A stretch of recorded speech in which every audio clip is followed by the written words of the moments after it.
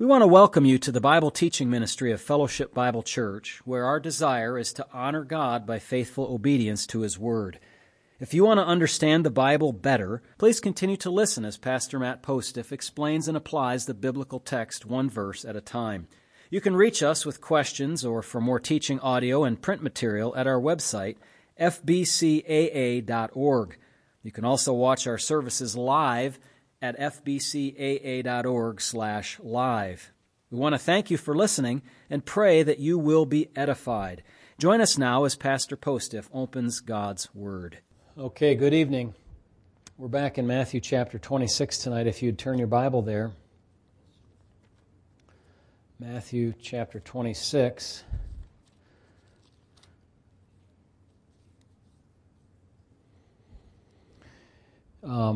We're in verses 17 through 25, and I've given my message somewhat of perhaps a eye-catching title. You might, or maybe an eyebrow-raising title, I'll call it that. I called it The Last Passover, and I know that's odd because you're used to the Last Supper, but I want to give you a thought about that tonight. Let's look at 26 in Matthew, verse 17. The Bible says, "Now on the first day of the feast of the unleavened bread, the disciples came to Jesus, saying to him, 'Where do you want us to prepare for you to eat the Passover?' And he said, 'Go into the city to a certain man and say to him, the teacher says, my time is at hand. I will keep the Passover at your house with my disciples.' So the disciples did as Jesus had directed them, and they prepared the Passover. When evening had come, he sat down with the 12. Now as they were eating, he said, 'Assuredly I say to you, one of you will betray me.' And they were exceedingly sorrowful, and each of them began to say to him, 'Lord, is it I?'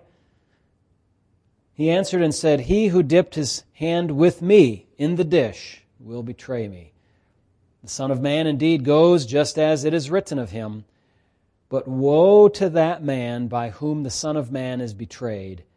It would have been good for that man if he had not been born.'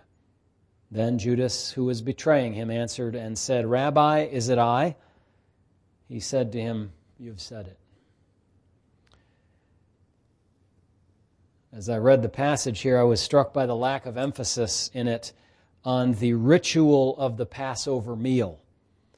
Some Christians today put a lot of focus on that ritual, on the way the Passover was then or is now celebrated by the Jewish people. But Matthew leaves out such details from his narrative and instead chooses to focus on what was happening to and with Jesus and the changes that Jesus was making in the Passover, as it were.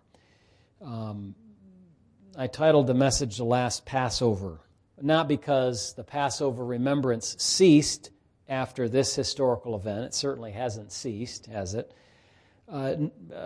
Nor because I want to offend anyone who participates in that remembrance of the Passover. Rather, I use the title, "The Last Passover," to indicate that ever after this point in history, this point in chapter 26, God desired for the Passover to be remembered differently than it was before. The deliverance from sin and death for His people is far greater than the deliverance from Egypt and deliverance from the death angel who killed the firstborn throughout Egypt on that first Passover night so many years ago. As important as the deliverance of the historical Exodus was, there is something far more significant than that we need to consider, isn't there? Who could celebrate the Passover, the Exodus Passover, without an eye toward the greater Lamb? If you're sitting around a Passover table as a Christian person, and imagine there's a bunch of Jewish people there who don't believe in the Messiah, there's only the only people at that table that really understand the typological significance of that event are the Christians sitting at that table, and they're seeing the cup of wine, they're seeing the bread, the matzah, they're seeing the empty chair for Elijah. They're seeing all of those elements, and they're saying there's something more here than just the deliverance from Egypt, isn't there? There is a greater Passover. The Lord Jesus is our Passover. How could we miss the adaptation of the meal where the bread and the cup are resignified to point to the Messiah himself? The Jewish Christian is privileged to remember both the original Passover and the new one, right? Gentiles are a little bit on the outside because we as a people, we're not really a people because we're kind of so amorphous and throughout the whole world, but as a people, we did not have the deliverance experience, that shared trauma that happened to us, and so and shared rescue from the death angel that the Jewish people had in their history, and they feel a certain solidarity with that. We don't have that, but a Jewish Christian has that background as well as the new Passover background. We as Christians have really the second or new Passover as the significant thing for us. But I highly doubt a Jewish Christian could remember the original Passover without thinking of what Jesus did in the bread and the cup. Well, first of all, the Lord makes preparations for the Passover, and that's in verses 17 to 19. The general schedule of the Passover was like this. On the first day, late in the afternoon or early in the evening, and this would have been the date Nisan 14, which was sometime, kind of Nisan as a month overlaps our March and April. That's why our Easter or resurrection is in March or April, depending on how the dates fall with the lunar calendar and all of those things that we've talked about before. But on that 14th of Nisan, the Israelites would kill their lambs, and that evening they would eat the lamb and the rest of the meal as they remembered their flight from Egypt. The evening was technically part of the start of the 15th day of the month. You know why that is? Because they would start the day at sunset. So it would be that you would end the day and then during the daytime, and then say at 6 o'clock, the next day would begin. So the 15th would start then that evening. Following that evening, the Feast of Unleavened Bread unfolded for the next 7 days, Nisan 15 through 21. 21 minus 15 is 6, but inclusive, so 7 days. And God did not, during that time, permit them to have leaven in their homes or their food. And we find this in Exodus chapter 12, and I'll turn there and just read it for you. It's a bit of a lengthier passage, but I think good to remind us of the history of this, what was going on here. Exodus chapter 12. The Bible says the Lord spoke to Moses and Aaron in the land of Egypt, saying, "This month shall be your beginning of months. It shall be the first month of the year to you. Speak to all the congregation of Israel, saying, on the 10th of this month every man shall take for himself a lamb, according to the house of his father, a lamb for a household. And if the household is too small for the lamb, let him and his neighbor next to him, his house, take it according to the number of the persons, according to each man's need. You shall make your count for the lamb." So, is it enough food for everybody in the house? Or is it too much? Then invite your neighbor and share between you. "Your lamb shall be without blemish, a male of the first year. You may take it from the sheep or from the goats. Now you shall keep it until the 14th day of the month." There it is, 14. "And then the whole assembly of the congregation of Israel shall kill it at twilight." Okay, so the late afternoon, early evening time. "And they shall take some of the blood and put it on the 2 doorposts and on the lintel of the houses where they eat it. Then they shall eat the flesh on that night, roasted in fire with unleavened bread and with bitter herbs they shall eat it. Do not eat it raw, nor boiled at all with water, but roasted in fire, its head with its legs and its entrails. You shall let none of it remain until morning, and what remains of it till morning you shall burn with fire. And thus you shall eat it, with the belt on your waist, your sandals on your feet, and your staff in your hand. So you shall eat it in haste. It is the Lord's Passover. For I will pass through the land of Egypt on that night, and will strike all the firstborn in the land of Egypt, both man and beast. and against all the gods of Egypt I will execute judgment. I am the Lord. Now the blood shall be a sign for you on the houses where you are, and when I see the blood, I will pass over you. And the plague shall not be on you to destroy you when I strike the land of Egypt. So this day shall be to you a memorial, and you shall keep it as a feast to the Lord throughout your generations. You shall keep it as a feast by an everlasting ordinance. 7 days you shall eat unleavened bread. On the first day you shall remove leaven from your houses. For whoever eats leavened bread from the first day until the 7th day, that person shall be cut off from Israel. On the first day there shall be a holy convocation, and on the 7th day there shall be a holy convocation for you. No manner of work shall be done on them, but that which everyone must eat, that only may be prepared for you. So you shall observe the feast of unleavened bread, for on this day I will have brought your armies out of the land of Egypt. Therefore you shall observe this day throughout your generations as an everlasting ordinance. In the first month, on the 14th day of the month at evening, you shall eat unleavened bread until the 21st day of the month at evening. For 7 days no leaven shall be found in your houses, since whoever eats what is leavened, that same person shall be cut off from the congregation of Israel, whether he is a stranger or a native of the land. You shall eat nothing leavened. In all your dwellings you shall eat unleavened bread.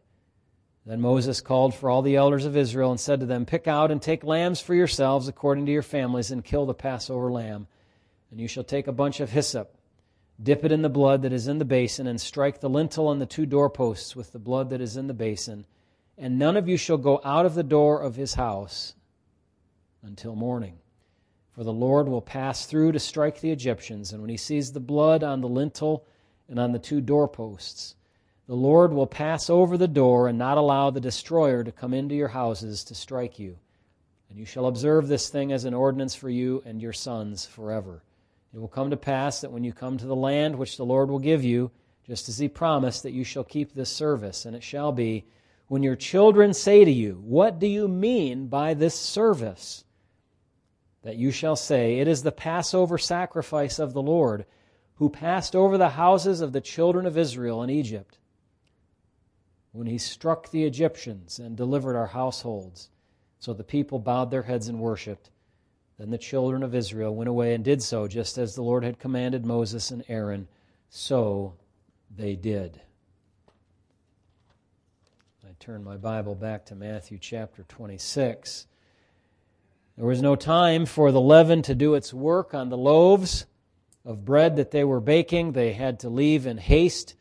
They had to eat in that haste. And by and by, of course, leaven became a symbol of sin, a well-known symbol of that, though we must caution ourselves not to think of, sin every time we read leaven. We have to let the context tell us, is it leaven as sin in this case, or is it just leaven, which is leaven in this case?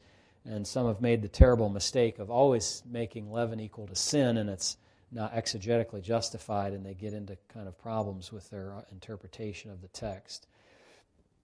I believe that some components of the initial Passover were one-time events. They were not meant to be repeated. I have in mind the putting of blood on the doorposts and on the lintel. One time at the initial Passover. The death angel is not now making annual visits to kill the firstborn, so it is not necessary to put a shield of blood on the door. And Christians, we live under the shield of the blood of Christ all the time because we've been washed in the blood. Our sins are cared for and we are in Christ. Furthermore, neither Christians nor Jews should today think of the death of a lamb to be eaten as an atoning death, for the last sacrifice has already been made, the one only sufficient for our sins. I might add a comment there that if you were in a service where, or a meal where a lamb had been killed for the meal with a religious significance to it, it would do you well to remember that that should be a reminder to you of the death of Christ. It should be. And I would not, if I were invited to a Passover meal, I would not hesitate to eat of that meat myself. I would likely take the opportunity to speak with the people around the table, if they would allow me, to talk about the Lamb with a capital L that gave himself to pay for our sins. And anytime there was a blood sacrifice in the Old Testament, it should have been educational and preparatory for the people to recognize that a sacrifice has to be made in my place because I'm a sinner. And death is the wages of sin. God was teaching them this over and over and over again, repetitively, over hundreds and hundreds of years to prepare them for that one final sacrifice that would come. Tremendous thing that God did. But it's like strange because sometimes the most obvious things can be missed. The most obvious things can be missed. I'll give you an example. Just in connection with this, where the Lord says later on that he must go as it is written of him. And you stop and think, okay, where's it written? Where's it written? Where's it written? Well, I'll give you one. Daniel 9:26. After the 62 weeks, Messiah will be cut off. Now, how much more plain could you want it to be? I mean, it's plain on the face of it. So these obvious things sometimes we can miss. Now, the disciples, they asked the kind of simple question, where are we going to have our Passover meal, Jesus? Where are we going to eat it? So the Lord directed them to a man whom he either knew by previously meeting or by his omniscience.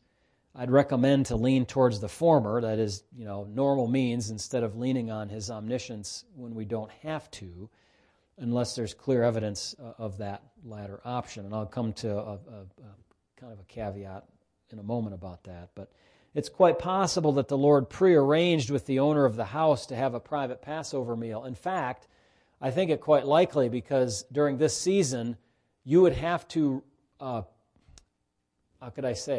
reserve space for your larger group. Whenever there's going to be thousands of people in town, you can't just drive into Ann Arbor on football Saturday and walk into the stadium and say, here I am, I want a seat to sit in. Give me a parking spot. You have to make some arrangements for that. So I think it likely that he made some arrangements for his meal to be done so that he could accomplish what was necessary for him to do that night. There was some things he had to say to the disciples. He had to have a private meeting with them. He had to teach them about the Last Supper, the bread and the cup, and all of those things. So very important to have proper accommodations for the meal. So perhaps it was the case that the Lord had previously met the owner of the house, and then, because this text doesn't really tell us all the details, you have to look at the other Gospels, but the disciples, when they went into the city, they were to meet a man carrying a pitcher of water. And that would be kind of unusual in itself because usually that was the woman's job to carry the pitchers of water. So they find a man carrying a pitcher of water, and that man leads them to a house, and the master of that house is the one that the disciples talk to. So the Lord here omits that detail, or Matthew does in his record of it. And so maybe the Lord in his omniscience knew about a man who at that moment that they went into the city was going to be carrying a water jug, and they could connect up with him and get to the right house. And then they spoke to the owner of that house who had made the arrangements with. Whatever the case, it's not a thing to fuss over on these details. But more important than that are the Lord's statements that his time is at hand and that he will keep the Passover. That's what it says in chapter 26, verse 18, where he says, "My time is at hand, I will keep the Passover at your house with my disciples." That time when he was going to go to the Father to offer himself as a sacrifice for sins, to die in our place and to suffer at the merciless hands of the Pharisees and the Romans. Now, many times in the Gospels, the Lord had said to his disciples and others that it was not yet the time. I want to share a couple of those with you because now he's saying it is the time. John chapter 2 and verse number 4, his mother tells the servants that had run out of wine at the wedding in Cana of Galilee Jesus said to her, "Woman, what does your concern have to do with me? My hour has not yet come." It's not really time for me to get out into the limelight, you could say, and out into the open. John chapter 7, his brothers are confronting him about going to the feast. And his brothers didn't believe in him at that time. Sadly to say that, but that's how it was. And he says in John 7, verse 6, Jesus said to them, "My time has not yet come, but your time is always ready." Verse number 8, "You go up to this feast. I am not yet going up to this feast, for my time has not fully come." And then John chapter 7 and verse number 30, it says, here he is in the, in the city of Jerusalem during the feast here, and in verse 30, they sought to take him. They didn't like his teaching.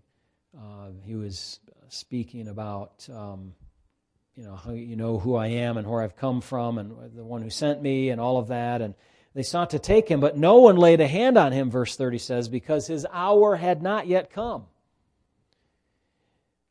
Chapter 8 and verse number 20 in John's Gospel. These words Jesus spoke in the treasury as he taught in the temple, and no one laid hands on him, for his hour had not yet come. That was John chapter 8 and verse number 20. Sorry about that. Maybe I'm going a little bit too quickly. Oh, okay. Yeah, John 8:20, his hour had not yet come. And then in John 16 and verse 32, John 16:32, he's speaking to the disciples here in the upper room, and they believe that he came forth from God. Verse 30 says, and Jesus answered them, "Do you now believe? Indeed, the hour is coming," verse 32 says, "yes, and has now come." Indeed, the hour is coming, yes, and has now come. Hear that? The hour's not yet, the hour's not yet, the hour's not yet. The hour is coming, and in fact, it's now come. And you will be scattered, each to his own, and will leave me alone. And yet I am not alone, because the Father is with me. And so now in Matthew 26, which is in the same context of John 16 in the upper room, the Lord tells of this man that he's got to go to his home and eat the Passover. He says, "My time is at hand, and I will keep the Passover at your house with my disciples." So it says the disciples did as Jesus had directed them, and they prepared the Passover. And then finally, verse number 20, for the time we have tonight, when the evening had come, he sat down with the 12. What an awful anticipation our Lord must have had to be thinking, I'm going to be telling these disciples things they don't want to hear. My hour has come. Just within less than 24 hours, he would be a initially perfectly healthy young man. In just a few hours, he would be beaten to death, hung on a cross and killed for our sins. And we are grateful to him for going through that, but it must have been, as I said, an awful anticipation. The next time, we will look at the next section of this, which is verses 20 to 25, or 21 to 25, however you want to break it up. And I've titled that section, The Passover Betrayal. The Passover Betrayal. That's just those verses where we deal with the betrayal of Christ. And just a couple pages of notes on that, but I'll expand that study, and we'll move on to the next sections as we have opportunity and the next time around. Father in heaven, we bow before you, and we thank you for allowing us to become a little more educated about the Passover, remind ourselves of the ritual of it, as the Exodus says, the service of it and what it was about, and the reminder that it was to Jewish children over all those generations, and now the reminder to us, and as its elements invested with new meaning, I pray that you will help us to make that correlation and see in our minds, in our thoughts, how that moved the world from the place of the law into the place of the new covenant basis, the grace that was so evident in Christ's life. And Lord, help us to ponder these things carefully and deeply in Jesus' name. Amen. Amen. Well, we trust that you've been edified in some measure tonight with this. I'm going to bring some more the next time. Looking forward to it too. Okay? All right. Have a good night. We'll see you soon.